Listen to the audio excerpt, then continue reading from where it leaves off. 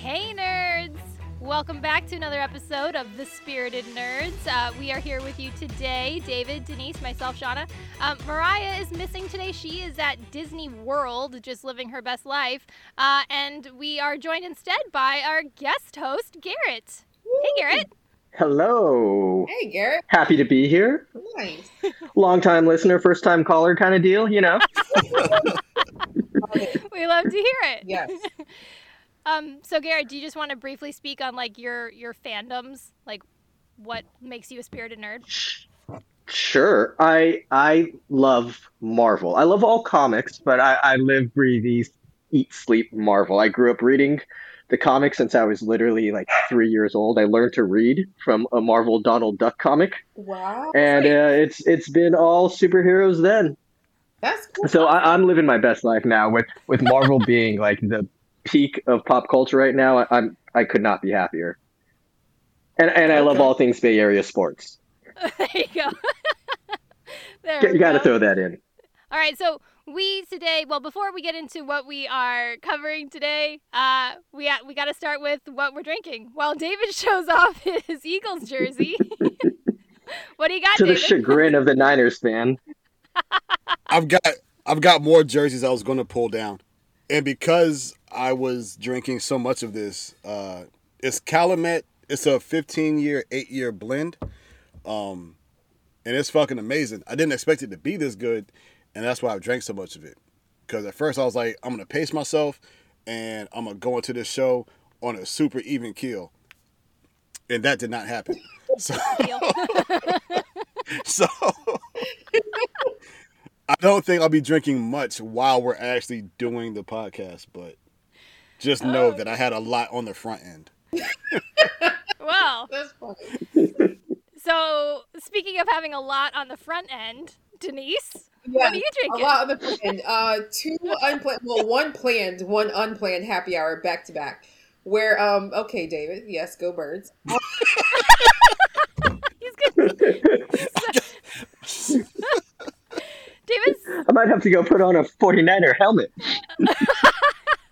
I'm trying What's in to your step up stadium right now. seats? I had what was called a fish house punch. I had 3 of those, which is aged rum, spiced rum, cognac, peach brandy, oleo, lemon, and some type of tea. It is absolutely bomb. Oh, you fancy.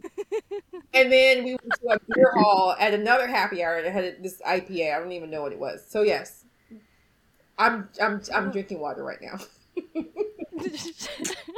All right, we have 2 slowing down and 2 gearing up, I guess. All right. Shawna, what are you drinking right now? I have just the thing that I kind of have been drinking a lot of unexpectedly, which is a gin Ricky. So again, it's just like some lime seltzer and some gin. stop. Here she goes with her names, her fake names. You Look, gotta stop that. it's you gotta it's stop a that. real thing. It's a real Not thing. a real thing. It is. And a real nobody thing. has this much gin, so you're obviously just buying more at this No, point. I actually am just trying to finish it. No, but like Rizzo doesn't drink gin. I'm just trying to finish it. Because nobody drinks gin. I thought it was a gym, as in J-I-M Ricky. It's a gin Ricky. It's a Yeah. gin Ricky. Oh, okay. It's a gin Ricky. Okay. Well, no wonder you thought it was fake. I did. That's not a real thing. Fake. Okay. Gin Ricky. Oh, Okay. all right. And okay, well then back. I guess over to Garrett then. Garrett, what are you drinking tonight? I am drinking my Mary Jones soda, courtesy of Portland, a California legal cannabis-infused soda. And it's Something that I awesome. need. Nice. It sounds amazing. And it's orange It really does. flavored. It looks orange flavored. I got orange and cream, and I got green apple on deck. 10 milligrams of THC each. Listen, I'm here for I love I'm those jealous. sodas. They're so good. Just like I'm very so excited. relaxed. Speaking of the best of all the worlds, today we're talking about Antman Quantumania. How was that the best of any world? I'm just saying, I was trying to do a thing, Denise. Sorry. You're right. Stomping all over my segue.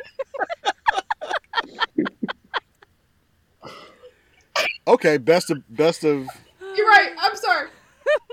Continue, Shawna. I'm trying to tell the people what we're here about, Yeah, Denise. It's Antman Quantumania. Yup. Let's talk about it.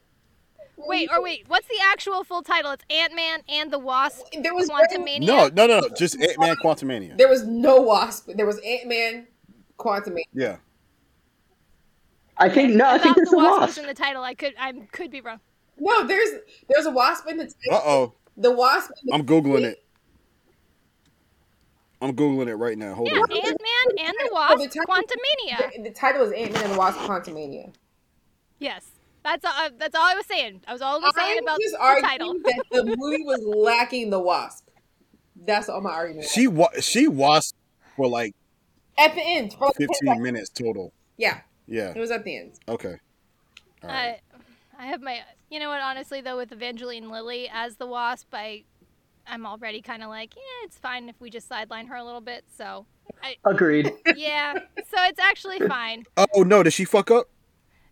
She was very much like, COVID is just a flu and my kids are going to go to school, I don't care. And since then, that was at the very beginning of COVID when everybody was like, take lockdown seriously. And she's never really walked it back. She's gone to like anti-vax protests. She like petitioned Justin Trudeau because she is Canadian. We're not going to own her now, but like she is Canadian. We're not going to claim her, I mean. But she wrote to Justin Trudeau like end the quarantines and stuff. Oh. So that's That haircut is making all kinds of sense. I was about to say. she definitely popped up with that haircut. Yes. I was like, oh, is she an issue? Yeah, she's an issue. Oh, yeah. Okay. So you know what? I wasn't too mad about her being sidelined because I was already kind of like, do I really need to watch her? And I'm so sad that she gets to be that close to Paul Rudd. Like, I feel like you should be on a different tier. For this one, she was exactly as close to him as she needed to be. So. Yeah. Damn. Is Paul Rudd? They do not have charisma. No. It was Paul awkward. Yeah. And Paul Rudd is not Canadian, but we would claim him. Canadians would definitely. If there was any way, if there was a 6th degree of Well, say he's nice enough. I was going to say, if you talk He's definitely part Canadian in nature. exactly. I mean, all his friends are Canadian. Yeah, He's got friends the with vibes. Seth Rogen, right? Yeah. Yes, he Rogen's is. Canadian? Oh my Seth God. Rogen is super Canadian. He's Yeah. super How is Canadian. he Canadian and Paul Rudd isn't? Because Because really, one was born in Canada. As soon as I said that, I was like, I don't know. and I don't know how to better explain that. really funny people come from Canada and then they move to the United States to like make their career. But Canadians and are still like, but they're Canadians, so they're still ours. I get So you. that's how that all Okay. worked out. But yeah, they're buddies, and it probably just rubbed off. So he's Canadian adjacent. We'll claim him that way. Okay. Wow, what an introduction. We're really on track. Yes. This is what happens when Mariah's not say, here. if you're still here, we're about to start talking about the movie, so it's gonna get worse. You know what? This was the best part. Oh, I was going to say, I think this is all of us just buying time before we just talk stalling. about this movie. This is what we do when we don't want to talk about something. We just call. It's like we're at a funeral and the music hasn't started playing yet, so you don't have to sit down. Oh my God. This is what we're doing. We're just stalling. Oh boy. Yeah. All right. Well, here we go. So, here we go. Without further ado. So, Ant-Man and the Wasp, Quantumania, kicks off Phase 5 of the MCU. It does. So already it has a place in like MCU history. It's got to be significant in some sort of way. And this is our formal introduction to Kang the Conqueror as the Phase 5, like, Thanos. Big bad. So, Yep. the big bad, this is going to be his arc. And, like, we've seen Kang before. Potentially We've seen Phase him- 6 too. Oh. Yeah. Yep. Okay. Yep. This is why Garrett's here. Keep me in check. So we've seen Kang before. We've seen him in the Loki series. And was he in one? No, he wasn't in WandaVision, but he's kind of like alluded to a little bit. So he kind of gets wrapped into not so much Kang the Conqueror, but the fact that the timelines all get kind of screwed up. Yep. It gets kind of merged between WandaVision and Spider-Man and Right. Loki and Doctor Strange. Yeah. Right. Yeah. Okay, that makes sense. So timelines are going timey-wimey. Here comes Kang the Conqueror. Mm-hmm. how do we feel about the introduction of Kang versus how we were introduced to Thanos? Denise, I'm going to throw to you because this is a question that you brought up, so I want to hear where you were coming from. I was led to believe that this introduction of Kang the Conqueror was going to be, and we'll probably still get it, but that he was out here just conquering shit. Like, he's going to come in, like, and I mean, Thanos didn't come in, no, he kind of did come in just, I don't know how to say it, like, it's just balls to the walls. Like, he just came in and people were getting murdered. Like, heroes that we had seen through phases 1 through 3 just standing up to villains and just pummeling shit. Like, the Hulk was scared of Thanos. Like, I had never seen the Hulk scared of anybody before. So when they say, like, Kang the Conqueror is the big bad, he's coming in, that's what I expected to see. So for Antman to come in and the Wasp to come in and just handle Kang the Conqueror in the first movie, I was like, wait. I mean, when we were on that rooftop in San Diego and we were watching, like, the Jonathan Major stuff and, his introduction and Big Bad is coming and Kang the Conqueror, Kang Dynasty coming, it's just that intro, that movie wasn't it for me. I was like, is this it? Like, I don't know. It just seems so kiddish to me at times. Thanos was murdering people. And it just... Thanos didn't show up. I thought we saw a good amount of murder for an Ant-Man movie. Like, we saw a little bit of conquering, which was pretty crazy. When we saw, like, those slight glimpses of Kang letting loose, yeah, he was letting loose like crazy. It's only, like, appearance 2 also. Like, it's the main, like, intro for sure, but it's only, like, appearance 2 after we saw He Who Remains. Like, there's still going to be a lot more. So I feel like there's still room for this to grow. So for the Kang aspect alone, I thought it was okay. Like, we saw him, like, physically. He, like, kicked Paul Rudd's, like, ass with his, like, Creed arms out. Like, that was pretty awesome. Yeah. And then we did also get to see him with, like, crazy powers also. So we saw a good, like, range of Kang. Those definitely were, if that makes sense, a Creed 3 breakdown. You're absolutely right. Like, a beatdown that he got was a Creed breakdown. I just feel like putting Kang in this movie was a money grab for Disney. There was no, I don't feel like it was. I can't disagree with that. Yes. I don't feel like it was a proper introduction for this Kang dynasty, like his takeover that they're, like, trying to put out. I just feel like I'm going to disagree because I was like, David has something to say. If Kang wasn't your bad guy, who was it going to be? Fucking MODOK? I don't know. Because if that was going to, if there was no other bad guy. First of all, there was no other bad guy. Second of all, they could have done it with MODOK. Second of all, Kang, an individual Kang isn't the problem. And just like we had with Thanos in the original 1 through 3 phase run where he was in the background, he wasn't a threat they really had to deal with. He sent Loki. He was the instrument behind Ronan the Accuser, stuff like that. What you're seeing now with Kang is this version of Kang showed up. Another version of him showed up in He Who Remains. And then you see Immortus. And then you see who I'm assuming is the Centurion. And then you see the Council of Kangs. I think that is what's going to end up being the threat. Them as a combination, not just one individual guy. Right. And I think that's why Fantastic Four is going to come out before Kang Dynasty, because they haven't reached where they're going to go with his story yet. And I think this part was just a whole...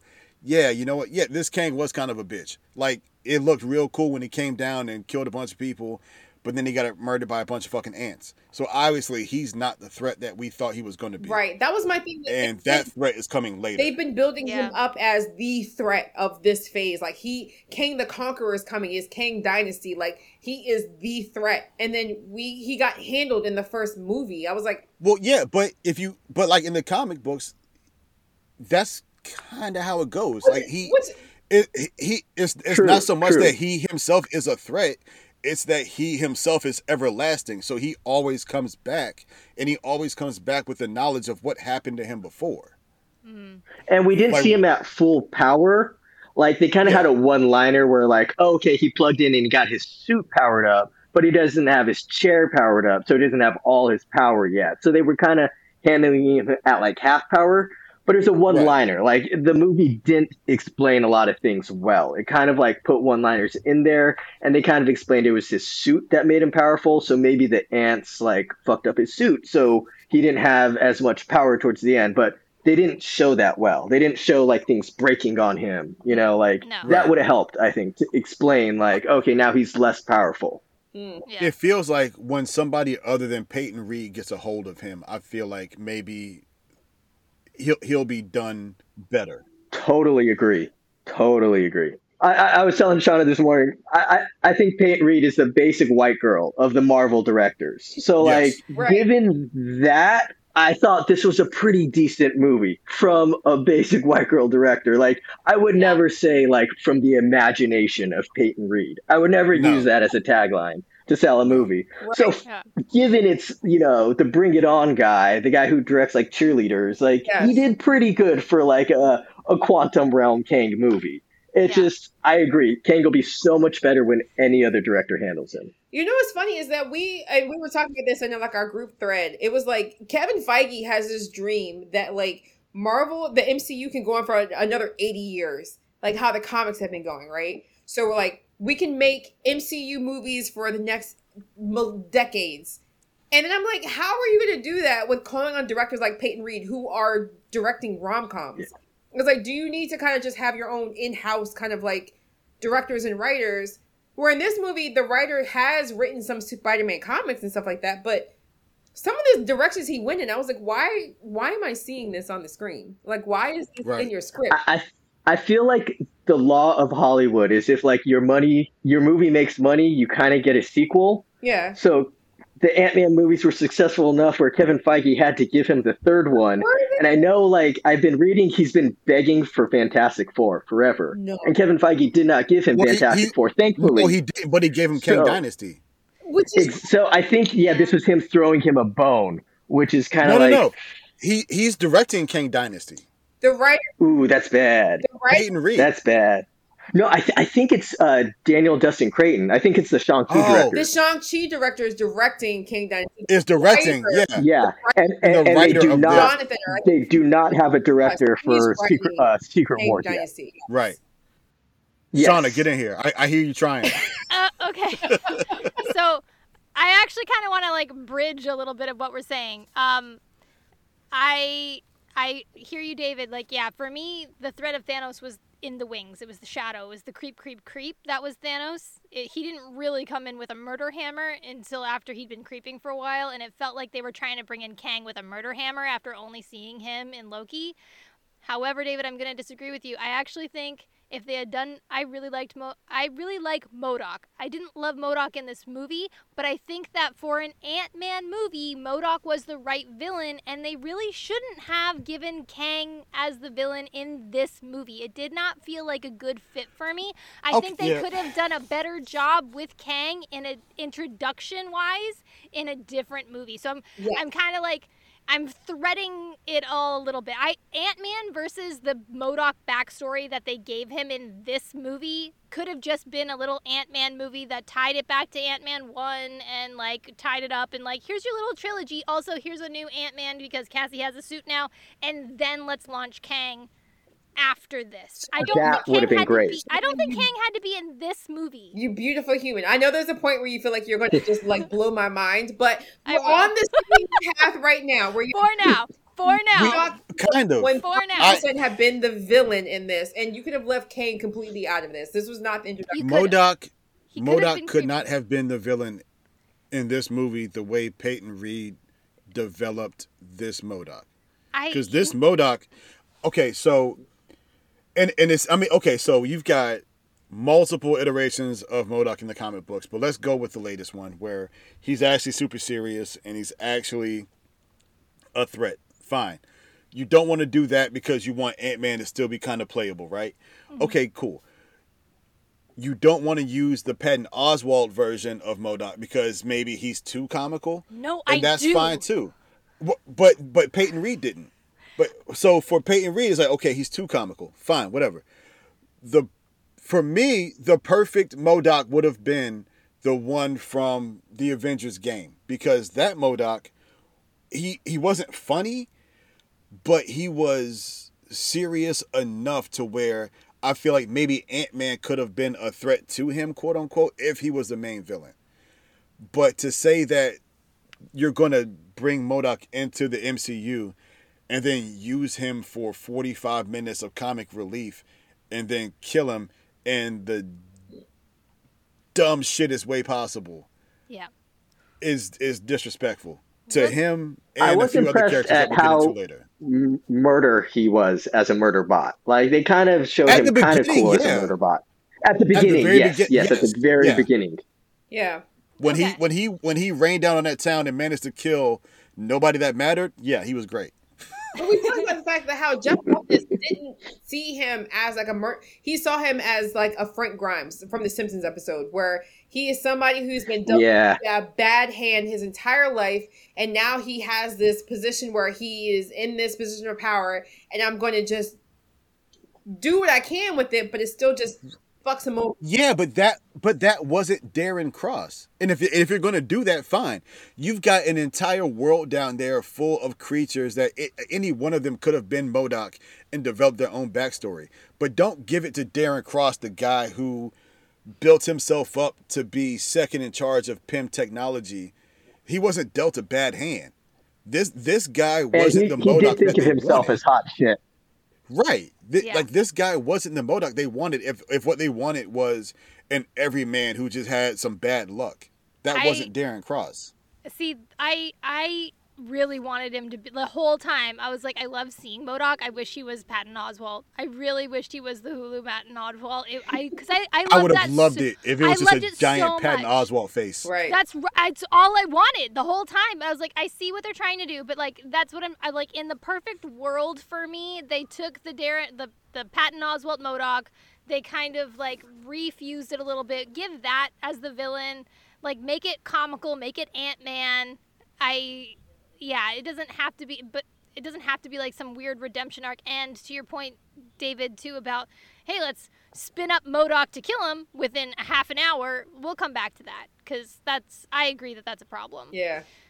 They did him dirty. I mean, from do. the character development to that stupid heart monitor. The second I saw that heart monitor, I was like, okay, he's dead.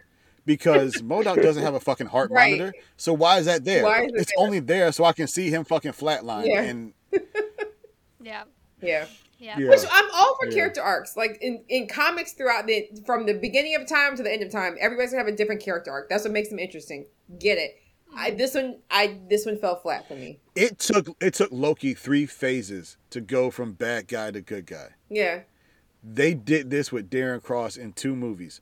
The first movie, he tried to kill a toddler, and then he got killed, supposedly. And then he gets thrown down to the quantum realm where he becomes MODOK. He wipes out half a village, and then because she tells him not to be a dick, magically he's just a good guy now. He dies an Avenger. I was like, no, you don't die an Avenger. No. Get out of here. I thought that was kind of funny. I did laugh a lot there. That he was dying an Avenger? Yeah, I like that. Oh, no. I have seen I feel like I'm easy to please, I guess. Had I been in a better place, I would have enjoyed that. The Avenge the Fallen memes that have come from that are pretty funny. But in the moment, I was like, no, you're not a fucking Avenger. Get out of here. You're literally murdering people a minute ago. Leave it to the internet to take something and make it better. Yes. Or worse. But in this case, better. We're going to take it. Yes. We skipped... It's okay, because that was all I wanted to say about MODOK anyway. I think we've had our MODOK discussion, but I did want to circle back very quickly. I am not entrenched in the comic books as some of you are. And Denise, you feel a little bit cheated by this introduction of Kang. You feel cheated by the introduction of Kang. Not from a comic standpoint, just as a villain lover standpoint. Okay. Yes, absolutely. Well, the question I'm going to ask is, how would you have done it differently? I've already said that in my perfect world, he would not have been the villain for this movie. I don't know what to replace him with as like his big debut. But my question then to the group is like, how would you debut Kang the Conqueror, Council of Kangs, whichever Kang? I know there's a ton, so. I'm gonna go first, just because I feel like I'm probably the only person that likes how they did it. And Garrett, I know Shawna said you're like really big in the comic book, so when I see this version of Kang, I have to imagine the next time I see Kang, it'll be a different version of him. And then the next time after that, well, Loki season 2, you want to see Victor Timely, so that's just a different version of Kang.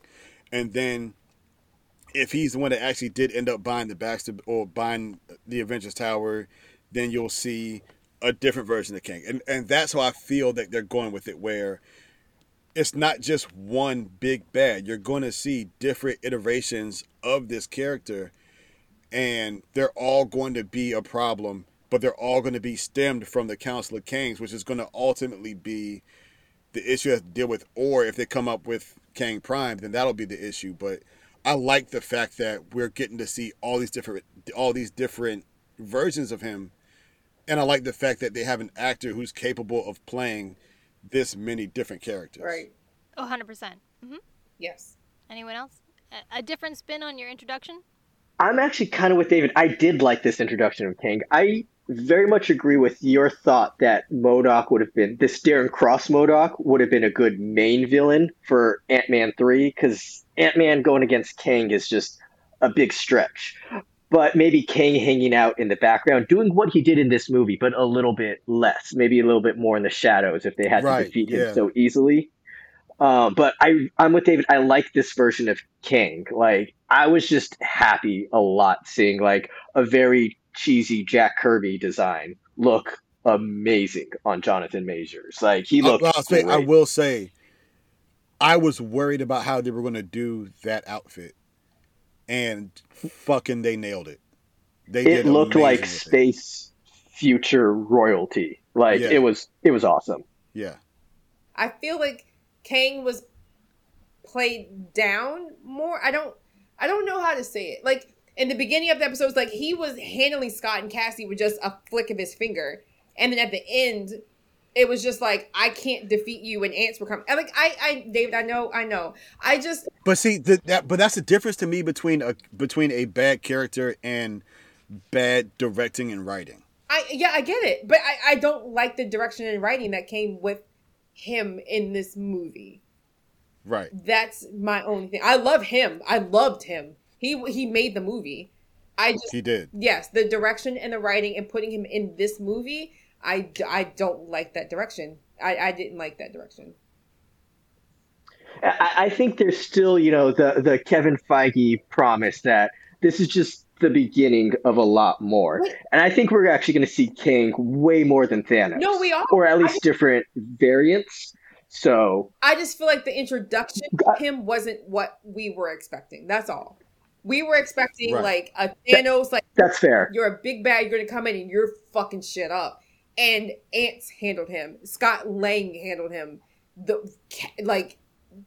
What's the Wasp's name? I don't even Hope Pym or whatever. She handled Hope like, Van Dyne. Yeah, it was just too easy in the very first movie. And so I'm like, if they're handling you right now, how is anybody else, like, everyone else is gonna be able to handle you coming down the line? Like, it wasn't the promise that I was expecting to see. That's all. I definitely would have been happier with like a darker ending of like maybe Kang getting loose on the multiverse. The only time I connected with the actual movie was when he was walking down the street and he was like, wait, he did say that if I killed him that more were coming, and did I just do myself? That was the only time I connected with the movie. I was like, oh shit, like shit's about to get real. And he was like, no, I'm good. But Rockstars, thankfully, they've broken that down, and think that like that's like he's in a whole nother like timeline, and he's I'm about to say shouts out to Eric Voss because when I saw it, and I was like, I loved it when everything kind of folded in on him. And then I went back and I watched that new Rockstars video, and it was like, everything kind of changed. They've got those same murals up for heroes when they die. The guy in the coffee shop actually made him pay for the coffee. He passed the same people twice on the street. Like when he came back to the real world, nothing was really the same. And honestly, and I'm going to say this from my heart, fuck them for giving me such a terrible movie with such a good ending. Yeah. Okay. Because I missed all of that at the end, because all I wanted to do at that point was leave that movie theater. I didn't want, like, after they went back through the portal, I was like, okay, Jesus Christ, let this be over. Like, I don't want any more of this. You're waiting for the instant. And then when it happened, show me what's next. Show me the increase of it. Right. Show me. Yeah, I was like, get me through this, man. Like, what's the end credits? I was like, oh shit! Like, wait, what's happening? I was getting Wanda flashbacks. I was like, wait, he's like disconnecting, or I don't know how to explain it. But I was like, oh my god, he's realizing that shit ain't sweet right now. Like, it had me for a second. So to me, that moment too, Denise, I thought, oh, that's his Iron Man moment. When Iron Man kind of was like, maybe what I'm doing isn't the best thing ever. And like Iron Man had, like, there was a huge split then in the Avengers and everything that was happening, because Iron Man kind of had I don't know what side of history I'm on. And I went, oh, this is Scott's moment. And then he was like, nah. But here's the other thing that I thought, and I was going to cover this later, but actually, I have not seen the new Rockstars video, so now I'm really interested in your takes. I'm going to bring it up sooner than I thought I was. Yeah. The part of the end of the movie that I thought worked against the narrative was when the portal was closed, and you were like, oh, is he trapped in the quantum realm? And then he and Hope are just like, let's go home, and there's a portal behind him. And I was like, well, that really cheapens the whole hero's journey. That really cheapens the sacrifice. Mm-hmm. So in this instance that you're both talking about, if he was then transported to like an alternate timeline, like, is Kang the one who opened the portal? Like, what was the take that I didn't hear about? Because for me, that really cheapened the end. Unless he's in a new universe and that was done purposefully, then it helps me like it more. Here's the thing. Nobody really has an answer for that as far as why that portal opened. Because Cassie found them using the same coordinates she did the first time and opened the portal, even though she wasn't the one who opened it in the first place. It was Kang and MODOK hijacking her signal. So maybe she found a way in the 15 seconds that she had been back to use the signal and open the portal. It felt like a failed test screening said, we want a happy ending. So they did a last minute rewrite. Mm-hmm. Mm-hmm. Yeah. We're not recording video, so you couldn't see that, but I just gave Garrett the finger guns because, like, that was exactly what it was, yes. Like, it's literally on my list of things to talk about. I will cross it out now because it really didn't sit right with me. Right. That, like, it didn't make any sense. No. It made no sense. He was just like, it had a lot of emotion, too, with him getting stuck. It was like on the verge of just Is that where we're at now? Are we talking shit about the movie now? Yeah, let's. Because I got a bunch of questions for everybody. I know, Garrett, you have your positive moments. I put stars around and everything. Garrett's positive. Should we do positive first? You want to do positive first, Garrett? What you loved about it? Well, okay, yeah, we can do that. Do we want to do that, or do you want to save it to the end? I don't know how this is. I'm going to do positive first and then shit talking last. Yeah, because even I have some shit talking to do on it, so it's going to take a while to do that. I would love to hear. I'm going to mute myself so I don't scream through your positive stuff. I thought, as an Antman movie from Peyton Reed, the basic white girl of the Marvel directors, it wasn't bad, and I'm actually looking forward to rewatching it. Because I did go into the movie with lower expectations. I went in there thinking, okay, I'm going to get a kids movie and a badass introduction of Kang. Okay. Even though those two do not mesh at all. Let's jump in real quick. Is Peyton Reed a woman? I'm happy to see that. No, he's not. No, it's a guy. Here's my thing. Because I have to imagine if Peyton Reed was a woman, the relationship between Cassie and David, go back on mute. All right, would have been better. There was no emotional depth in that relationship. I'm going back on mute. Listen. I only wish Peyton Reed had been a basic white woman. Okay, he's not. Go back on Garrett. You can. There's definitely a lack of emotional depth, but we'll get there later. But I'm literally crying right now. Ant-Man Part 3, it wasn't bad. Like, I thought Ant-Man 2 was horrible. So this was a major step up from Ant-Man 2. I like all the characters got moments. It was a legit action film. Like it was a little boring in the middle, but we got some cool creatures, we got some laughs. Every character got a moment. I like that. Like from an action standpoint. And as terrible as the ants at the end were, as a diehard comic fan, seeing Hank Pym take on Kang is awesome. Like Hank Pym's an OG Avenger, and he doesn't get enough credit in the MCU as an old man because he's young in the comics. Okay. So it was balanced. The script had all the elements. It just scratched the surface of everything. I think like if it were a writing assignment, I'd give it a B. Like it completed the assignment. So I was happy about that. Like, was it predictable? Yeah. Like the ants were very stupid, but they did set them up properly at the beginning. You had ants set up. You see the ants go in the portal. You see him messing with his earpiece. Is it dumb? Yes, but they did the bare minimum. And that's all I ask. Like, do you have the one-liners to explain things? Yeah. Was it more tell, not show? Yeah, but at least they did tell. Okay. Well, it's So, the gun you know, principle, right? It's if you see a gun in the Yes. first act, it will go off in the third. So you saw the ants in Chekhov's the first Chekhov's act, ants. and they went off in the third.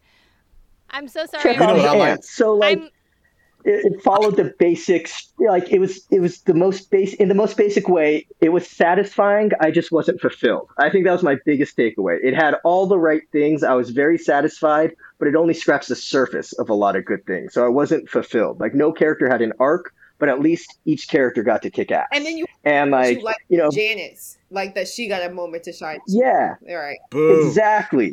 My- Well, also, like I was the day before, I was talking to my barber who was taking his 7-year-old kid to the movie. So I was thinking about like kids watching this also, and I'm like, okay, like Kang might have been intense, but from a kid standpoint, this probably was pretty fun. My It 8-year-old was went with very me like to the prequel. movie, Yes. and she fell asleep. oh. So, so, So but I just want to say real quick, nobody else can see that David legitimately, when he said he was going on mute, David literally put himself on mute and then unmuted to come in immediately afterwards. I did. And then he muted himself again. So I was dying. Oh my God. Okay, sorry. David, you are unmuted. The floor is yours. I have a positive. Oh, I have exactly one. No, I have two positives. Okay. My first positive is I really like the fact that Hank and Janet were both fucking other people, but they were also super positive about it. That's your yes. positive. That was very Agreed. healthy. No, Very I'm being dead fucking serious. That because she spent 30 years down there, and then Bill Murray shows up. I wish it hadn't been Bill Murray because 30 years ago he still looked like shit. But she was like, yeah, he and I had a relationship, and Bill Murray was trying to be a dick about it, and Hank was like, yeah, I mean, I get it, y'all fucked, whatever. Like, she was here for 30 years, bro. I'm not just going to assume that she went, She was dickless chased. for 30 years. And Hank was And then he theoretically told no her. say either. And he said it. He was like, yeah, I had another relationship, and she was like, what happened? He was like, yo, she wasn't you. Yep. Yeah. Oh. And I thought that was healthy as shit, and I fucking loved it.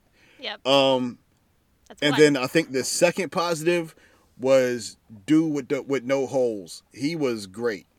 The little alien that they had. He was very funny. Okay. Yeah, those were my two positives. For from me, as soon as I saw him, I was like, he is the Alan Tudyk character The of alien? this movie. Yeah. I don't know who actually voiced him, but I do. Who did? He was okay. Do you remember the weird Eastern European guy from the first two Antman movies? Yeah. It was. That was in the security company. It was him. Yeah. It was Wasn't he also in Peacemaker? I have no Wasn't idea. he wasn't he Possibly. Bubble? He was in the Dark Knight. I know that. He was in the Dark Knight. Yes. He wasn't weird glowy person? No, in you're thinking Peacemaker? Polka Dot Man. No, he was not Polka Dot Man. Oh, okay. Never mind then. Anyway, that to me was Oh like shit! Was he? He wasn't. I don't think he was. Was he? Ooh, I don't know. Y'all keep talking. I'm gonna Google Okay. it. I just like when I saw him I was like, that's the Alan Tudyk character. He was Polka Dot Man That's in the what Suicide I Squad. thought. You're right. Oh, was I saying Peacemaker? You were saying. I was saying Yeah, Okay, yeah. It was the James Gunn I knew Suicide what you Squad. meant. It was Suicide Squad. Okay. Thank you, Denise, for reading my mind, even though I was saying the wrong thing. But I was like, it's that guy, right? And I'm doing I didn't all realize these that was him, stupid though. doing all these stupid hand motions no one Yeah, it's can him. see. Yep. Wow. Yeah. Okay. David Dastmalchian. There we go. All right, David. Yeah. All right. My And he was in Prisoners, which is my favorite movie. Sorry. Prisoners. Go ahead. Prisoners? If you haven't seen Prisoners, oh my God, watch it. Jake Gyllenhaal, fucking, it's amazing. Oh, Jake Gyllenhaal. He's a gem. Okay. Jake Gyllenhaal, Hugh Jackman, Paul Dano. Oh my gosh. It's That's a cat. Terrence Howard's in it. That's a killer cast. Yeah. Viola Davis is in it. Oh, What is this movie? What? Prisoners? We can't go into the synopsis because Okay. it's Okay. it's dark as shit, but Oh, okay. So positive- just Anyways. sprinkle it in there. Movie. I love the background. I'm a huge Star Wars fan, so the whole time I was in it, I felt like I was in Star Wars. Like I felt like we were on set of a Star Wars movie. Like the bar felt like the cantina, like everything felt like we were in Star Wars. So God damn it, Denise. what? That's legitimately what I thought was going to set you off today. You scared me just now. What happened? Yes, I, honest to God, texted Garrett and Mariah on the side, and I said, I'm going to set Denise off tonight because I thought this Ant-Man movie felt like a Star Wars movie. Why would that? it did. No, you're right. It did. It felt like a Star Wars movie.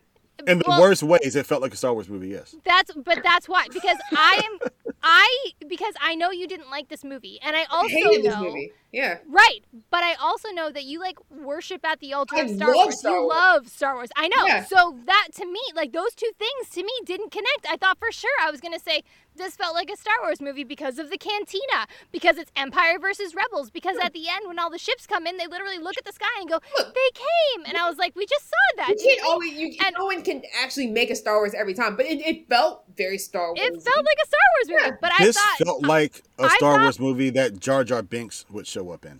I just thought you were gonna. I thought you were gonna Ooh, definitely hate true. that take on it because you love Star Wars, and I Broccoli guy would have been Jar Jar Binks. Yes. Yeah. When he was Yeah. that looks like broccoli. Yeah. I said, listen, they're So- trying way too hard at this. this Yeah. to me felt like the 1970s campy Star Wars with Yeah. the budget of the latest Star Wars. That's what this movie felt like. That's exactly what it felt like. And David is But- actually right by saying it felt like Yeah. a Jar Jar Binks one. Like it felt like an episode 1 where you have all this Disney money to make this a star. And Yes. it's like you tried way too hard at times. Yes. It came. Yes. You know, if this was made 20 years ago, one of those characters would have been racist as hell. Yes. Oh yeah. Yes. And it would have been Hole's guy. They would have replaced Hole's guy with somebody yeah. hyper problematic. Yeah. Like it was just it came off as a Star Wars movie. It really did. As a grab to be a Star Wars movie, not as a Star Okay, Wars movie. I thought you and I were gonna fight about that. No. Because you love Star Wars. I do. I think Star Wars movies are just like campy fun romps, and that's kind of was just like this movie was like campy and like a fun romp, but like Well, it it was didn't funny have. because I know when I was reading articles, people were saying Rick and Morty. I was like, no, this you can. This is tell a Star Wars movie. They got a lot of influence from Star Wars. You can tell they did. Yeah. Yeah. It's also because Star Wars movies are incredibly formulaic. Yeah. They follow like beat for beat the same storyline in every single cycle and every single trilogy, and that's what this felt like. It felt like beat for beat, here we go. Like it felt like they were just Like Like I following- said find the earlier- rebels. Yeah. Like attack I the said earlier, Empire. this was Ant-Man 1. This was Ant-Man 1 all over again. That's what I thought. But I just thought that because you love Star Wars and you dislike this movie so much that those two things couldn't coexist in a way No, I that you felt, felt it was good a about. failed attempt at Okay. a Star Wars movie. Yeah. That's where it is. Yeah, That's where that's it where is. it is. Because Yeah. the other thing is, I couldn't, and I still can't. I could not put my finger on why the humor of those Star Wars movies works for those Star Wars movies, but the humor in this movie didn't match it. I couldn't Because the figure it Star out. Wars movies are campy, and this movie tried too hard. They tried way too hard. It just needed to be more self-aware, is what you're saying. Like it needed to be more self-aware of the fact that Less it self-aware. less. 'Cause I think- When it Okay. was campy, it worked if you thought it was a campy movie, but then you have Kang who's not campy at all. So it was Yeah. a Right. weird balance. Yeah. I'm Okay. saying. Even then, All right. like, Darth Vader was not campy at all, but he was still fucking terrifying. They still made a way to have this campy That's movie true. around him, but still keep him terrifying. That's the thing that this movie didn't do that very well for me. It didn't Okay. do it. I think that's Peyton Reed. Yeah. There was a line where, because MODOK was supposed to be the comic relief. There was a line there where he was being serious when Antman goes down into the probability field and he's talking to MODOK on the headset. MODOK is perfect there. He's flatline, but he's still funny when he's talking about the Schrodinger's cat and everything else. Like that should have been his tone the entire movie. Right. Yeah. But for some reason, they took him a little bit further left than they needed to, and they made him a joke where he didn't need to be a joke. He could have just been funny in the fact that he was this all-powerful killing machine, but he had a real dry sense of humor. Right. And they went too far away from that and just tried to make it like, okay, we have to make sure that you're going to laugh at this, you know? Like when they dangled his little butt. Yeah. Like, why do that? Yeah. Also, that moment where Scott and all the probability Scots like band together and do a thing, to me in my head I was like, oh, it's Wreck-It Ralph breaks the internet. I've seen That this, was dumb as shit. I've seen this before too. There were 45 billion Scots, but then Hope figured it out in 15 seconds. Yeah. Yeah. And That then was so fucking and then they stupid. touch and all probabilities cease. Like they can't have differing opinions. I'm so sorry, but Are we talking about the bad parts now? It sounds, well, I'm just saying, Officially? like, as a sounds like we are. as a person who lives with another adult who is free thinking, we come to disagreements a lot. There is a lot of probabilities for every single fucking decision that's made in this house. Uh-huh. So for them to like touch an all probabilities to just stop instead of infinitely increase, to me was like a little bit like, I get what you're trying to do, Peyton Reed, rom-com. That makes a bunch of sense now. That was a rom-com moment instead of a, well, if we're talking about probability, that just got a lot more fucking complicated. Like, Yes. yeah. David, do you need to like offload a little bit before we start talking about the villain problems? Because the next thing is we're going to talk about villain problems. So offload if you need. Right. So I'm about to say, I saw in the show notes we weren't really talking about specific No, negatives. and I let's just talk want to about the get into negatives. one. I just didn't really put them in, but I just figured that was a given that we. It was going to come through. We're also almost an hour in. We got to end this at some And then point. let's talk But about the negatives. Let's go. this movie was a string of cliches, and I didn't understand it. Like from the beginning, where his daughter resented him for not wanting to be a hero anymore because he had lost so much time with her, to Janet, which really irritated the shit out of me because Janet understands what Kang is and what he's capable of. She comes out of the quantum realm and doesn't tell anybody anything about this person, even though she's aware at this point that the Avengers are a real thing that exists and can also help them. She just leaves it blank, and then when they all get sucked down into the quantum realm, then she's like, okay, I'll tell you about this later. We got to keep moving. It's like, all right, fine.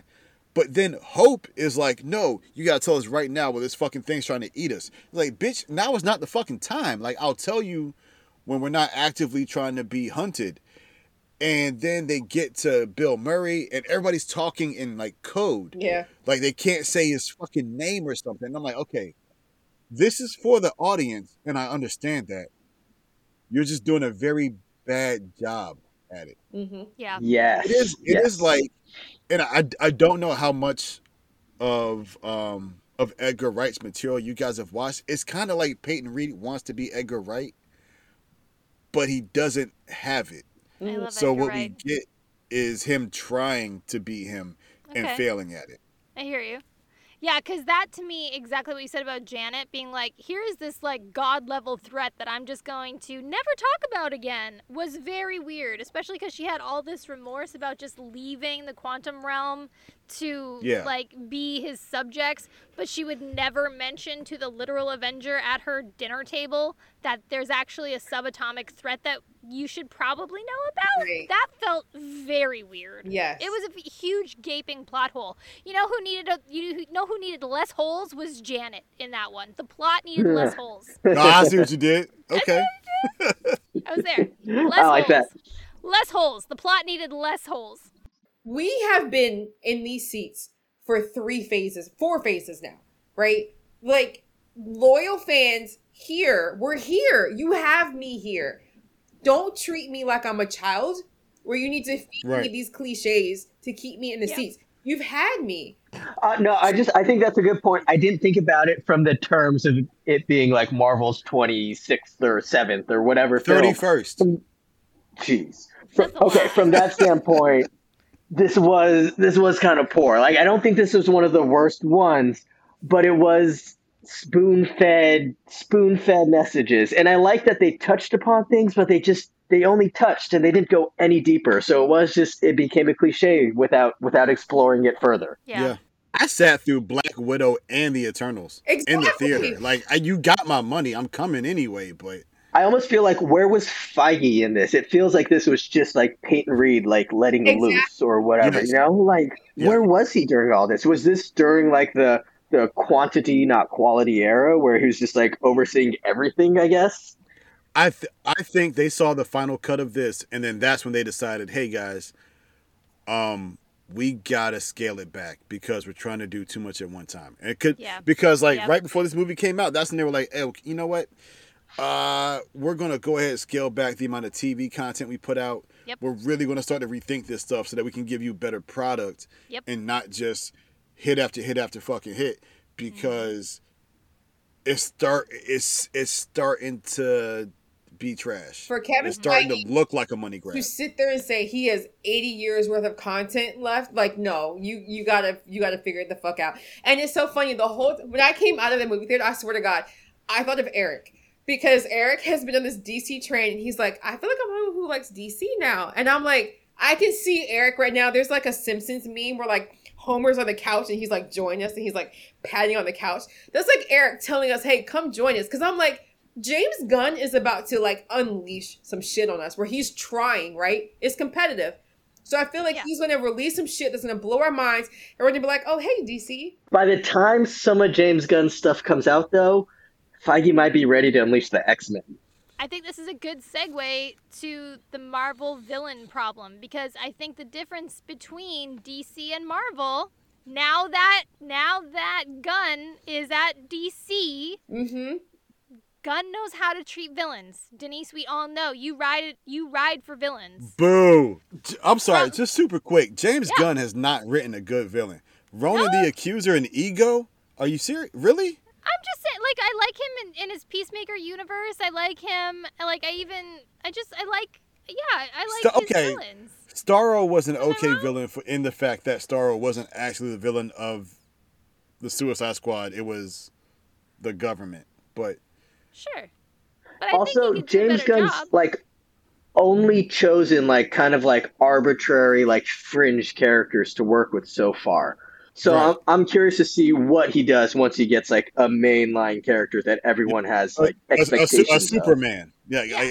How do you do somebody that everybody's pretty sick of? Yeah.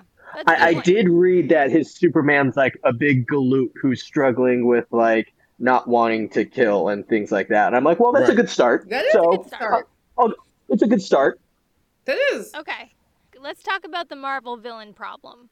So for years, I have been saying that Marvel has a villain problem because they bring in these fucking phenomenal villains who have a great backstory, who have great history in the comic books, and they bring them in and they are one and done. They are not recurring threats, with the exception early on of Loki, Loki was the only one who survived this curse, and then we had like the creep of Thanos, and now we have Kang, but even like, MODOK, Killmonger, like you name it, there in every Marvel film, there is a villain who rises up and just Zemo lived through it. Wish he hadn't. Okay. All right. Zemo also lives through it. But this is where I was saying, like, I think maybe we have a departure here between Marvel and DC. Maybe we'll start to see DC actually develop their more of their villains long term and not just bring them up and kill them. David, you said earlier, you introduced MODOK, who could have been fucking phenomenal, and you killed him in like a half an hour. He had like 30 minutes of screen time. Let's be real. Yeah. So, well, can we... to me, MODOK was that villain that you could have just done a one-off on. He's not... MODOK isn't somebody I want to see 5 times. Sure. Well, then, I mean, that's the thing. there are other... 5 times, but in comics, like, you want to see him, right? Yeah, you want to see, like, really, no. Or, like, there were more examples. I just feel like you don't... I don't have all of them. I think one was enough, but I would have liked the option. Leave it open to potentially figure out. If you can think of a good MODOK story later, leave it open. That one, I would have liked that one time to have been better. Right. But it was a one and done. Gore the God Butcher, we're never getting him back again. I know.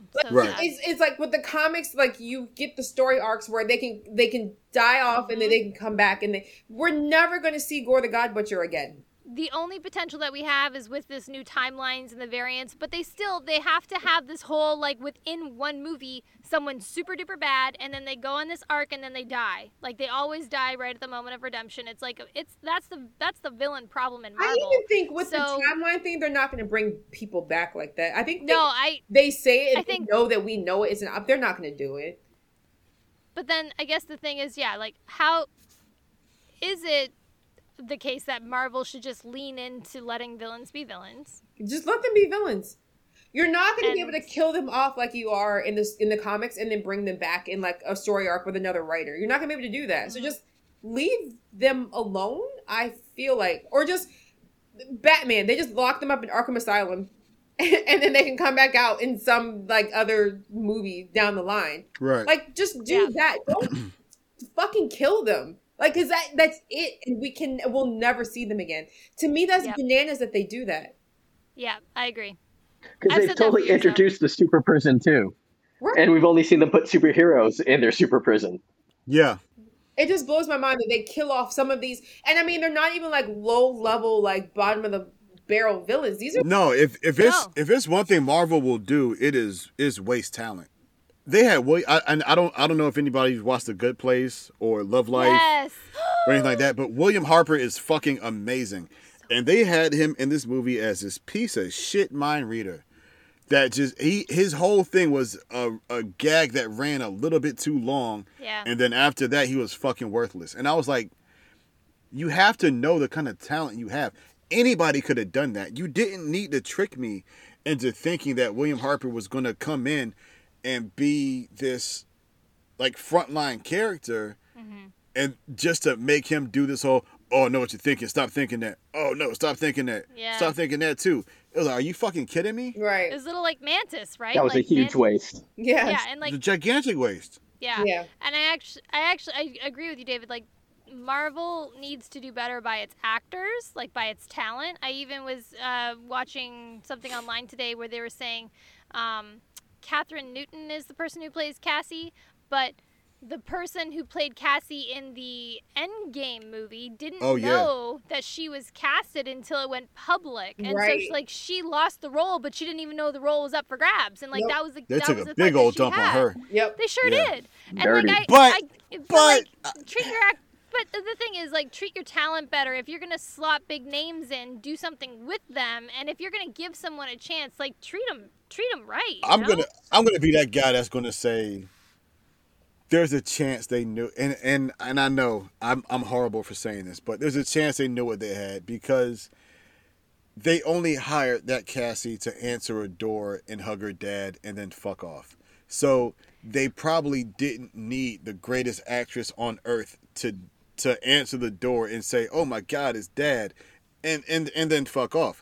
But if they need an actress that's going to become a young Avenger and start carrying movies, they probably felt, she's not that person. Because if she was that person, it just would have been really easy to say, hey, why don't you just go ahead and keep doing this? Right. So...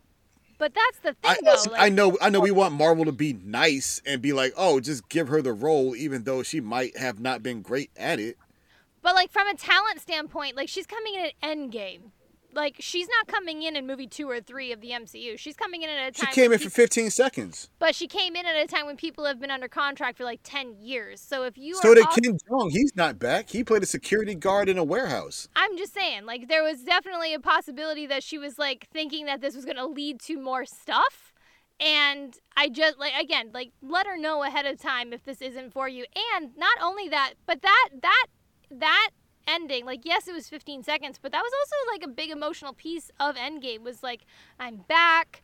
I'm gonna be real here honest, again. It was like a thing. Was it? If you told me so. that the Cassie in this movie, I would have put money. I didn't notice. In Endgame, I did not notice. I didn't even really look there.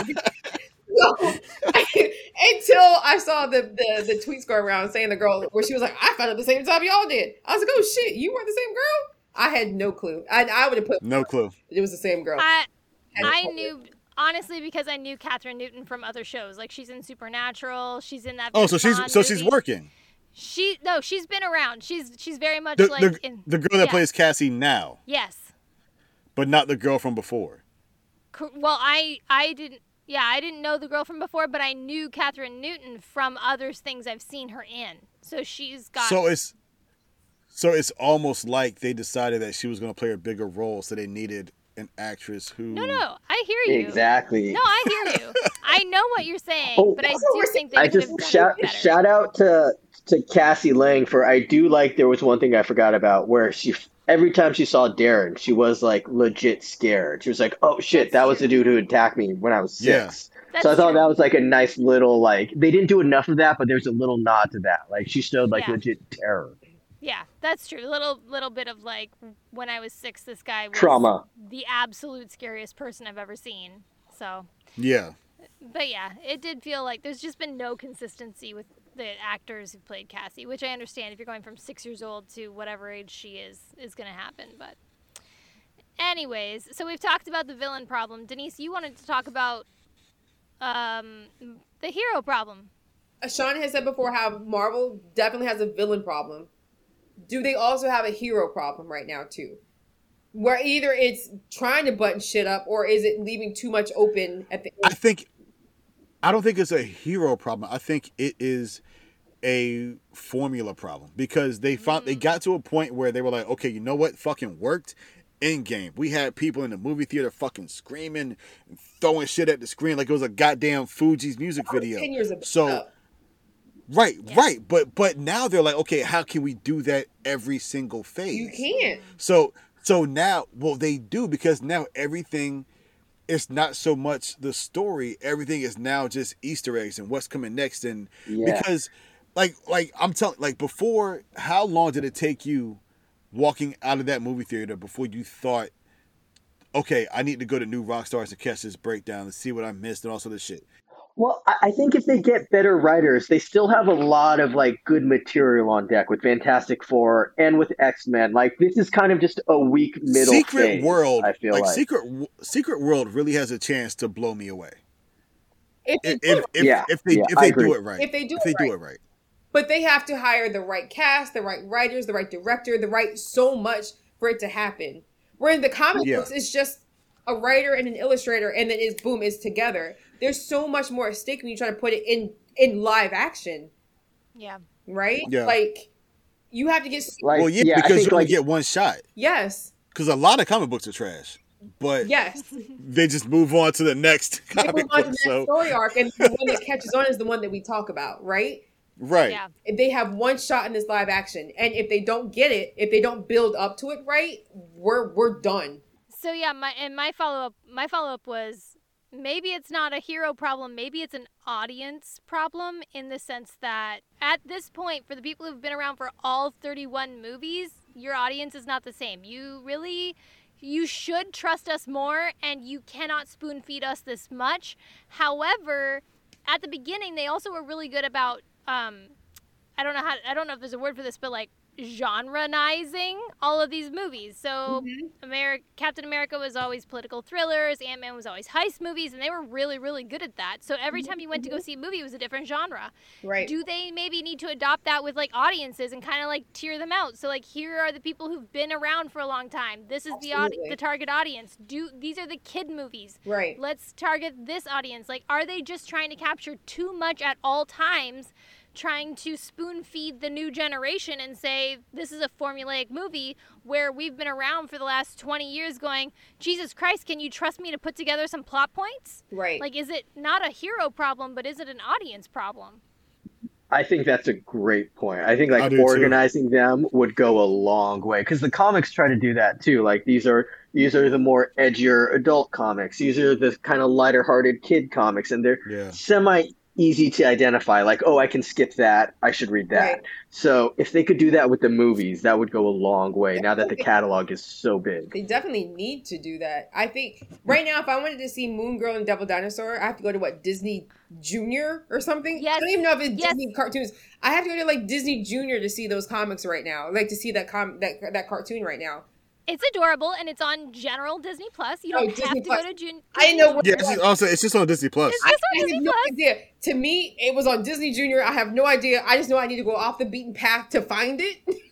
But just the streaming service. Yeah, it's just there. It's right on the homepage. It's right adorable. Listen, Lunella is killing it. I feel like it's cute as shit. I feel like it's hell somewhere. But no, they really do. They need to kind of like how they did Werewolf by Night. Like it's a horror movie. It's going to be over here if you want to see it. Yeah. WandaVision is going to be over here if you want to see it. Loki is over here. Like, don't try to, like, put it all into the same thing. There were so many kiddie elements in Ant-Man where I was like, I could have done without this. You should have given me the last 30 seconds or 3 minutes of this should have been the entire fucking film. That should have been it. And let me have that as an adult. I know with, like, Peacemaker and stuff, they've got the HBO Max stuff. I don't know what else is coming on Disney with DC, but I feel like they're going to do a good job of separating the audiences out. Yeah. I think that's it. I think it's an audience problem and not a hero problem. But it also reminds me of, I don't know if any of you have seen Freddie Prinze Jr. talk about Star Wars. So Freddie Prinze Jr. is very, Garrett, you're smiling. Have you seen him talk about Star Wars? He's such a huge, passionate nerd about it. It's awesome. He is so into it, and he apparently has had a lot of conversations with, what's his name, Dave Filoni?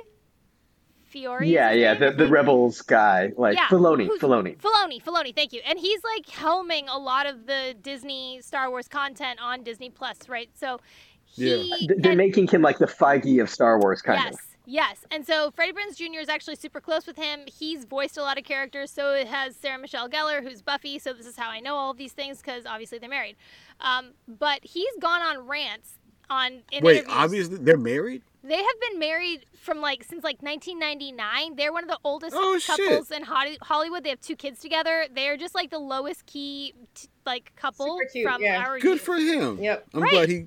Yeah, and they backed off their careers to just be a cute couple. Yeah, and he backed off of his. No, he did, and he was like, "I just want to be a stay-at-home dad. Can you be my working wife?" And she was like, because I remember she was working a lot in the mid 2000s. Yeah, no, Freddie Prinze Jr. kind of disappeared. Yeah, because he was like, "She's got this. I just want to be a stay-at-home dad and hang out with my kids." So anyways, the work that he did do was voice work for Star Wars. So he has this rant that he goes on about exactly what you were talking about, Denise. Like the older Star Wars fans get so pissed off about the new Star Wars content because they have a hard time understanding that it is also for kids. Yes. So they're like, you cannot begrudge these new kids being a part of the audience because you got into it when you were a kid. And because I was into it when I was a kid, so I'm the longest fan. That doesn't work when they're still targeting the same age group. Right. So you have to allow new fans in, and you have to allow for the fact that those movies are not now elevated to adult-only content. Yeah. So anyways, if you can see this interview, it's a great interview. He goes on a whole thing about the Force. It's great. When I think of Ant-Man as cinema, I get really frustrated. But when I think of Quantumania as a 60s Jack Kirby, Stan Lee, one of the cheesier comics brought to life on a big blockbuster level, I'm kind of happy. Yeah. So I have to like force myself to look at it that way because I do get frustrated when I look at it as cinema. Yeah. I'm glad. I'm not gonna say I'm glad that Stan Lee was dead for this one. I'm just saying that I'm glad that I didn't have to see him cameo in this piece of shit. Oh my god. Oh boy. Fun fact: Freddie Prinze Jr. is 6'1". That's my. Why is it a fun fact? Because I just said I'm glad Stan Lee is dead, so I had to, I had to get away from that somehow. God damn! There's no fucking way. There's no fucking way. I feel like there's no way that Stan Lee would have cameoed in this movie. Oh my god. Anyway. I thought for sure you were gonna say there's no way Freddie Prinze Jr. 6'1", and I was like, this took a weird turn. I believe it. He's got that. He's got a tall head. So I believe 6'1". Oh, yeah. But did we all see that Stephen Yeun just got cast in the Thunderbolts? I know, Yeah, right? but as what? No, don't get excited. But I'm excited. Don't get excited. I'm excited. Because you saw what they did to the black dude and goddamn Antman. True. Okay, But they are saying it's a role that could go further beyond this movie. I love Stephen Yeun. They're gonna pay that man $25 million to be a fucking janitor or some shit. I hate what they do. Okay, before we wrap up, there was one thing that we promised that we would talk about, and then we totally skipped over, and those were the end credits. All right, so mid-credit scene. Which one was the mid-credit scene? Oh, the Council of Kangs. The council. Kangs. Yes. Listen, right. When you all saw Immortus, did you think Shaq Fu? Because that's what I thought. God damn it. You my nigga, man. Yes. I saw the mustache and the beard, and I was like, oh shit, that's Shaq Fu. I said it out loud in the movie theater, son. I swear to God. I said, this is Shaq Fu. The fuck are we doing? Okay. Sorry. Oh no. Council of Kangs. I actually had no follow-up questions. I just assumed that we would all talk about the Council of Kangs because it was fucking awesome. The only thing I have to say about that scene is I am so proud of Kang. At first, other than the Shaq Fu comment, I am just highly impressed that every version of him is just so ambitious to take over the world. Because I realize and feel like in multiple universes, the alternate me is just someone laying low, reading books with her cats. Every version of me. Well, see, eating Oreos. That's kind of the thing that lays into the second end credit scene. The first scene was the council, and I want to say, as much as I would love, in a perfect world, me and Jonathan Majors would just be together, and we just be happy. Neither of us are acting or doing what I do, making much less money. We would like paint pictures of dogs. You'd be feeling Frank. In St. Louis. Yeah, we would be. And it'd be fucking perfect. But in this world, he's an actor and he's fucking amazing at it. He is. And he's killing it. None of those characters felt like a waste. No. And that I feel like to have that many characters, and plus Kang the Conqueror, plus He Who Remains, and for all of them to feel brand new, I think that takes an amount of skill that I'm glad Marvel recognized. Did you hear he almost walked out of his meeting with them and almost didn't do it? No. I didn't hear that. Mm-hmm. I'm glad he chose to. Yeah. For what reason though? I didn't read the whole article, but basically he didn't want to feel like he was wasting their time. Like I don't know if he didn't feel like he couldn't do it, but he almost didn't do it. I feel like at the end of this, he's going to feel like his time has been wasted, and I'm going to be sad about that. Right. But I'm glad he's doing it. Yes.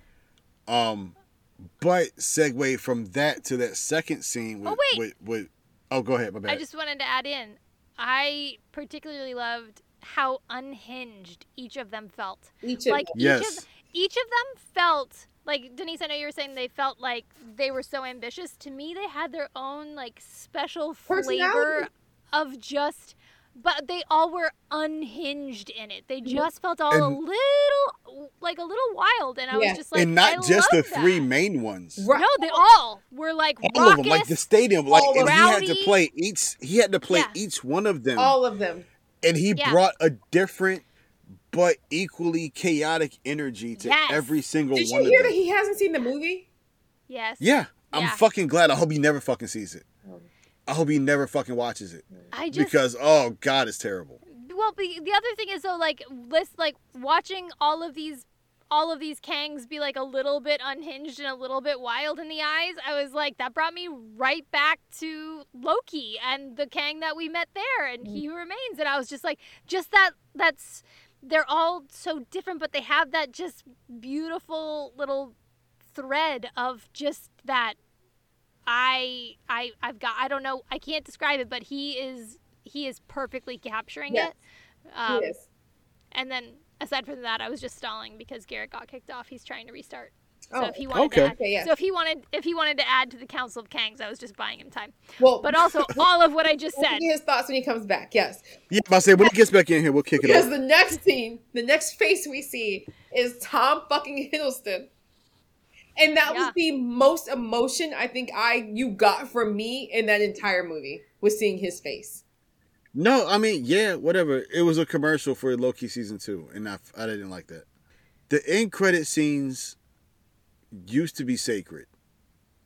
Now they just used it as a fucking commercial. You could have given me that in a fucking YouTube short. I didn't need to fucking see that at the end of the fucking movie. Leave it out or give me a better one. But don't give me the goddamn commercial that you're going to show everybody in 2 weeks anyway. End credit scenes have always been what's coming up next. Always. They have been, but they haven't been so pointed in advertisement for the next show. Like when Thanos used to show up in the end credit scenes, like it wasn't like, oh, Thanos is coming in Age of Ultron. No, he fucking wasn't. Like Thanos showed up at the end of the Avengers, and we saw him later on down the line. He established himself as a big bad. Yes, sure, cool.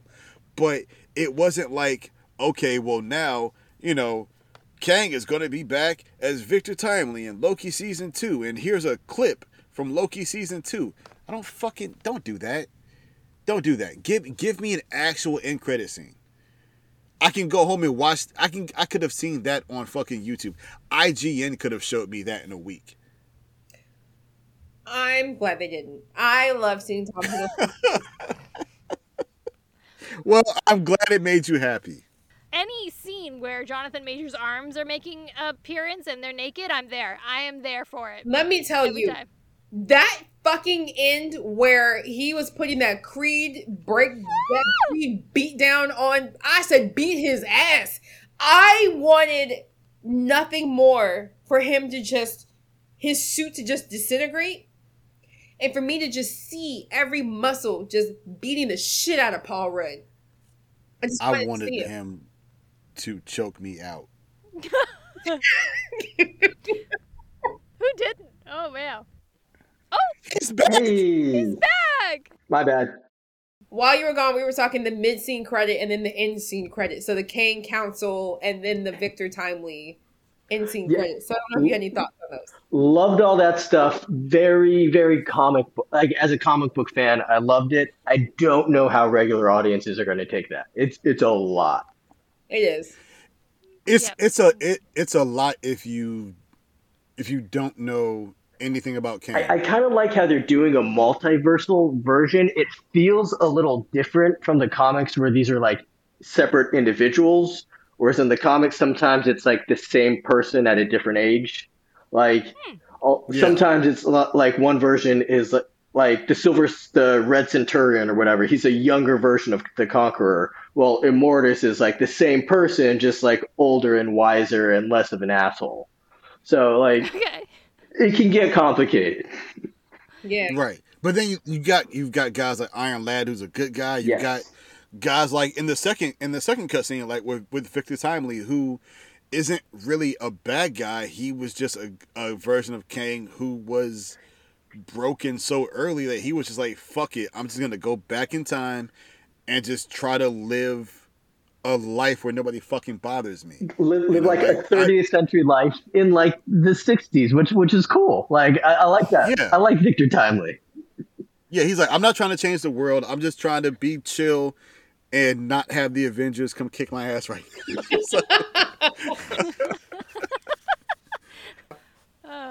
All right. right, wonderful. Well, then, I guess just final pass at overall thoughts of the movie. Overall thoughts and early tearing.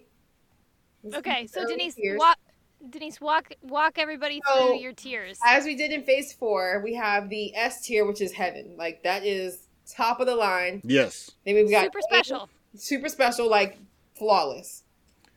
Do you have the list in front of you? Of Phase 4?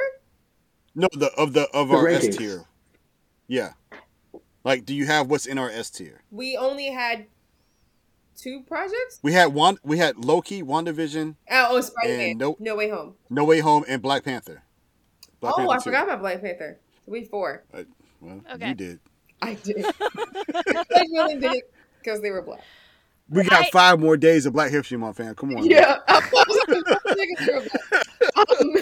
So that's our S tier. Then we've got A to D. And then we've got, I feel like it starts at hell, but it goes to like the different layers of hell. Well, because there was hell, and then we had an Eternals So layer. Eternal starts Just for hell, and David. it just goes down to the different layers of hell. So depending on the day, it goes down. Y'all about to be real mad at me, but go ahead. Just early rankings, because they do kind of slide around. Where would you put this movie, S tier to the 7 layers of hell? Where would you put this movie? I liked it. It wasn't great. I didn't think it was awful. I'm going C. Like, middle. Right in the middle. Okay. Oh, that makes sense. All right. Okay. Shawna, you look like you're still thinking. Yeah, because I'm trying to think of like what we had in our tiers, because generally we try to bucket them. I would say that, I don't know, this was about as entertaining as Thor: Love and Thunder. So wherever we ranked Thor: Love and Thunder, that's a D. We have that as a D. Yeah. That was a D. That's where I would rank this one. Yeah, I mean, that feels right. It was, for me, it was the same tier as wherever Thor: Love and Thunder fell. Right. Okay. It feels right for me in a D also. Although I feel like I could entertain putting it in hell also. So I feel like I'm in between the two, but I don't know. Today, D. A month from now, I might put it in hell. We'll see. But see, I think the difference for me is I really wanted to like Thor: Love and Thunder, so I was really disappointed having to rank it that low. So for me, but this one, I didn't have any like expectations, so that's just where it lives, and that's fine with me. That's true. I forgot to even buy tickets for this until the day of, because I was like, I bought tickets the day before. And they were That's crazy. That's crazy. Like a few hours. And I went on Thursday. I bought my tickets Wednesday for Thursday night. On Thursday, and had no problems. 7:00, I was full center. So I feel like a D is right for me. All right, David. Where's it at? Okay, so I'm there's a caveat here. Okay. If Jonathan Majors had not lost half his costume in that last fight, this would have been a hell tier for me. Ooh, okay. But he was sweating. Ooh. And yeah, we liked that. He had the guns out. So your man crush brings it from hell. He sure did. It brings it from hell to a C. Are you serious? Whoa! I think you are really underestimating how much. I mean, Majors was major in this. He makes it so rewatchable. He makes this movie rewatchable. There is a snowball's chance in hell he hears this podcast, and if he does, I need him to know that he made this movie for me. I'm being dead serious. And even if he had done a lesser performance, I would have been good with a D. Here's the thing. You have also saved this movie for me. Expressed as much of a love for Brian Tyree Henry. And I have. Every time I talk, he didn't get the screen time. If he had gotten the screen time in Eternals, that like also the arms. He Brian and sweat. Brian had way more to fight against. He was in Eternals. way wasted for sure in that massive ensemble. Yes. Yeah. He had way more to fight against than Jonathan did. But without Jonathan, this is a D or hell tier easy. I would say hell tier, easy without Jonathan. Easy With Jonathan, without I'd give it a Jonathan. C. Yeah. Without Jonathan, yeah, hell tier, obviously. But with Jonathan, But I would give it a bump. if you replaced Jonathan with Michael B. Jordan, like the physically same guy, like amazing to look at, but the acting ability of Jonathan, like when he wanted to be that scary level of angry, he got there. The quiet rage. Yeah, and I think that's rare that people can do that. It's the unhinged element. It's like you look, he's got the crazy eyes where you're just like, yeah. I don't know what's happening. Like he's back going to there. start yelling, and then when he doesn't start yelling, it's just a fucking awkward 15, 20 seconds of waiting to see how mad he's going to get. Okay. Yeah. Before he like boils your bones inside your body. Yeah. Denise, don't get me wrong. I hated this movie. He just loves it that much. But god damn it. Jonathan. Like, are you sweating talking about it? My god, when he stomped on Antman's face, holy I wanted that to be my face so bad. I was like, holy shit. Like, just put your foot just right on my fucking forehead. Oh man.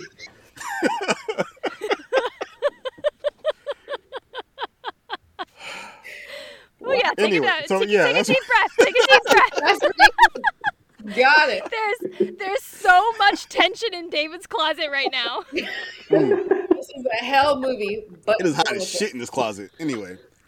But Jonathan. Yeah, so without him, obviously, I mean, hell tier, no question, because everybody else was trash as fuck.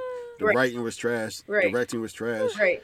But the thing is, we're going to see the writing and the directing, maybe the directing again. With Kang Dynasty, yeah. So, I mean... I thought the writing was okay. It definitely was not great, but the directing, like, sunk it further down. But I don't want to see the same writer on Kang Dynasty. I do not. Well, you're gonna. You're going to. So. That sucks. So that sucks. Get ready for that. Get ready for that. All right. Well, while David calms down, Denise, do you want to tell people where they can find us? I never said I was going to calm down, so I don't know where that came from. He's going to say at an 11 for Jonathan Majors. Before I say where we can find us, Garrett, it was so much fun having you here. It was fun being here. Are we not doing stuff we're looking forward to anymore? I don't know. We used to do a whole thing of stuff we were looking forward to on nerd shit and geek stuff. Okay, well, I would just like to tell everybody that Destiny 2 Lightfall comes out on Tuesday, and I am fucking psyched. That's all he wanted to talk about. I got my best friend playing the game now, so I'm playing with him. I'm gonna work on getting my other best friend into it. I don't give a fuck if I gotta pay for it.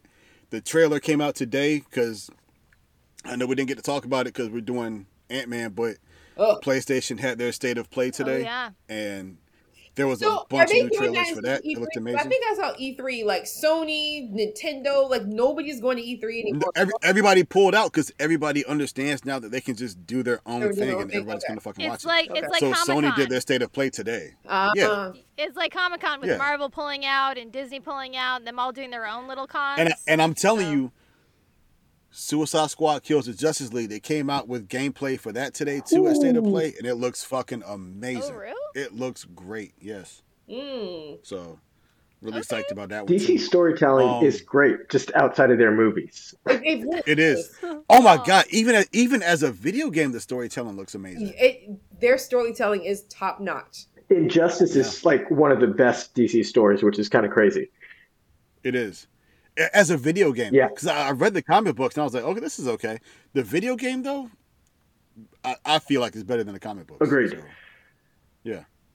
All right. Well, I guess if we're doing what we're excited for, Garrett, what in your nerd sphere is coming up or happening that's got you excited? Immediate sphere, I got the Formula One season starting next weekend, which I am stoked about. Wait. Who's your man? Your favorite driver is Lewis Hamilton. Yeah, I was about to say Lewis 1, Lando 2. I got my little Lego Mercedes. The Lego Mercedes came with a white Lego with black nappy hair. I'm like, yes. I'm like, what are you guys doing? And at the time, Bottas, a guy from Finland with fine blonde hair, was his teammate. So I'm like, it's neither of these guys. I I had to buy a T'Challa Lego to put that head on my Lewis Hamilton Lego Mercedes Benz. I need to see a picture of that. You have to send Yes. it. Oh no! I need to see that. Yes. You said F1, and I was like, oh, if he says Verstappen, Denise is gonna fucking go crazy. Oh, my wife likes Verstappen. It's hectic in the house. Oh, okay. Oh, but Lulu. That's my Lulu. Yes. Oh boy. Oh my God. This took a turn. All right, It did. Denise, what are you excited about? Formula One, yes. Okay. Other than that, no, I've seen everybody getting into the Hogwarts thing. So I'm gonna be a fake Harry Potter fan for a little bit and try to act like I know what's going on, and maybe even play the game. Maybe watch a movie or two. We'll see. If somebody buys it for me, like Shawna got, then I'll play it. But I'm not giving that dickweed my money. So. That's fair. Yeah, I can agree with J.K. that. Rowling. J.K. Oh. Rowling. Yeah, She J.K. gets Rowling, in the that game? fucking asshole. Oh, she does. Yeah. Huh? She gets money. Yeah, from she the game, does. huh? Yeah, she's kind of a terrible person. But I was Yeah. gifted the game, so I've been really playing Hogwarts Legacy, and it's. I'm really sorry to say it, but it's really good. I It feel looks bad, really but good. it's really Damn good. it. No, I know. it looks amazing, It's and really good. I'm telling you, Mhm. this game has tested my resolve Yeah. because God Mhm. damn it, I want to put that fucking sorting hat on. So Yeah. Yeah. But I wasn't gonna buy it. I came down on that side, and then Ashley got it for me for my birthday, and she was like, "But like, no strings attached. You don't have to be worried about it anymore." And I was like, "Thank you." And it's really Aw. good. And I just I saw don't it have today. friends like that. So Yeah, and then I just saw today that HBO is now developing a show based on the storyline from Hogwarts Legacy, and they consider it to be a long-term project, so there will be sequels to the game. Where does it take place in like the timeline? Late 1800s, so like Oh. 1890. So Yeah. that's a great area to explore. It's totally separate from a lot of the other things. Absolutely, completely separate. way before trans people Uh, existed. they got that whole thing out the way. There is a trans person in the game. So they I don't know, they tried, and you can. Does can J.K. Rowling know that? according to listen. I'm sorry. Enjoy your game, everybody. No. I'm not. I know, Sean. The thing is, J.K. Rowling does not consider herself to be transphobic, right? Like she does not acknowledge that she has problematic views. Also, No, she just doesn't like him. She doesn't like them, but she does not She's acknowledge like, it's a problem. She's like, I'm not transphobic. I just don't think that trans people are real people. That's right. That's exactly what she thinks. And she was not included in the development of the game, but she is associated with WB. So, like, basically anything to do with the property, she will eventually get money. There's always going to be a roll-up, but... At this point, she has so much fuck you money. I think we could all just There's ignore so her, much. Right. and maybe she could just go away Right. too. Yeah, I don't know. That would be the best thing, and I wish she fucking Yes. would, so I could play this goddamn game. Yeah. Shawna, they started production on Severance season 2 last I'm really week. excited about that. Did you hear that? Yeah. Still? Yeah. We had a couple friends just start watching it, and I was like, "You just wait until you tell me." Like, Man. when you figure out the waffle parties, I want to talk. I For need to everybody know. who is just tuning in and refusing to listen to our earlier episodes, holy shit! Please watch the first season of Severance. It's It so is- good. Shit, I It is still watched it. amazing. I think I watched the stopped? 2 episodes. Shauna, you know why I stopped. I haven't gone back for the table yet, so I haven't. Back in. I haven't logged into my Apple Plus. The on her longest TV. running joke, Garrett, you now get to know the longest running joke on this podcast is that no one has passwords for anything. God logged me back into my app into his Apple TV, so I can't mooch off his account. Shauna will always edit it out because she's that good Canadian person. She's like, "Now you get them in trouble." I always, no one knows about it, but I always edit out any conversation about logins and password Right. sharing. But every episode this comes up. We're like, you haven't watched it. I'm like, you know, It's a real problem. and Shauna's like, "Oh, you too," and then she edits it out. I just edit it out. Yeah. Snap. Yes. So yeah, Editing.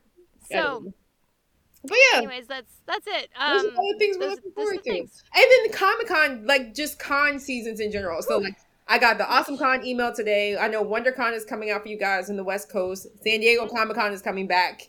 Like con season is coming pretty soon. So there's one in Richmond coming up too, in like in March. I think. Yes, wow. there's so many comic conventions coming back up. So it makes me super excited for that. Get out, get some comic books, meet some people, be amongst our nerds. Can't wait for Love it. Yeah. Well, I guess we should circle back and once again.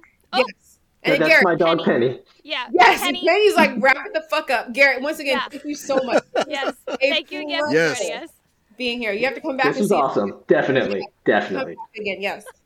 So yes, but for everyone listening, please, if you're listening, review us, give us a rating wherever you are. Go back and listen to our previous episodes where we talked Peacemaker and House of the Dragon and The Last of Us. We're watching that right now, and God only knows what else.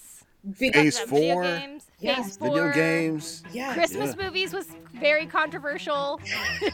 You're feeling like a holiday. Yes. We've done so much. Go back, give us a listen. Give us a listen, excuse me. I like the cartoon episode. Oh, the cartoon episode. Oh, yes, the Saturday morning cartoons. Yes. We did an episode on cartoons too. Yes. Like the and last time we talked. Episodes. We've talked villains before in previous episodes. So much to go back and listen to. Give us a listen and let us know what you want to hear about. You can find us on anywhere you can find podcasts, but on social media, we're on TikTok, Instagram, Facebook, Twitter. I would conservatively, I would just say TikTok and Instagram. Yeah. I wouldn't.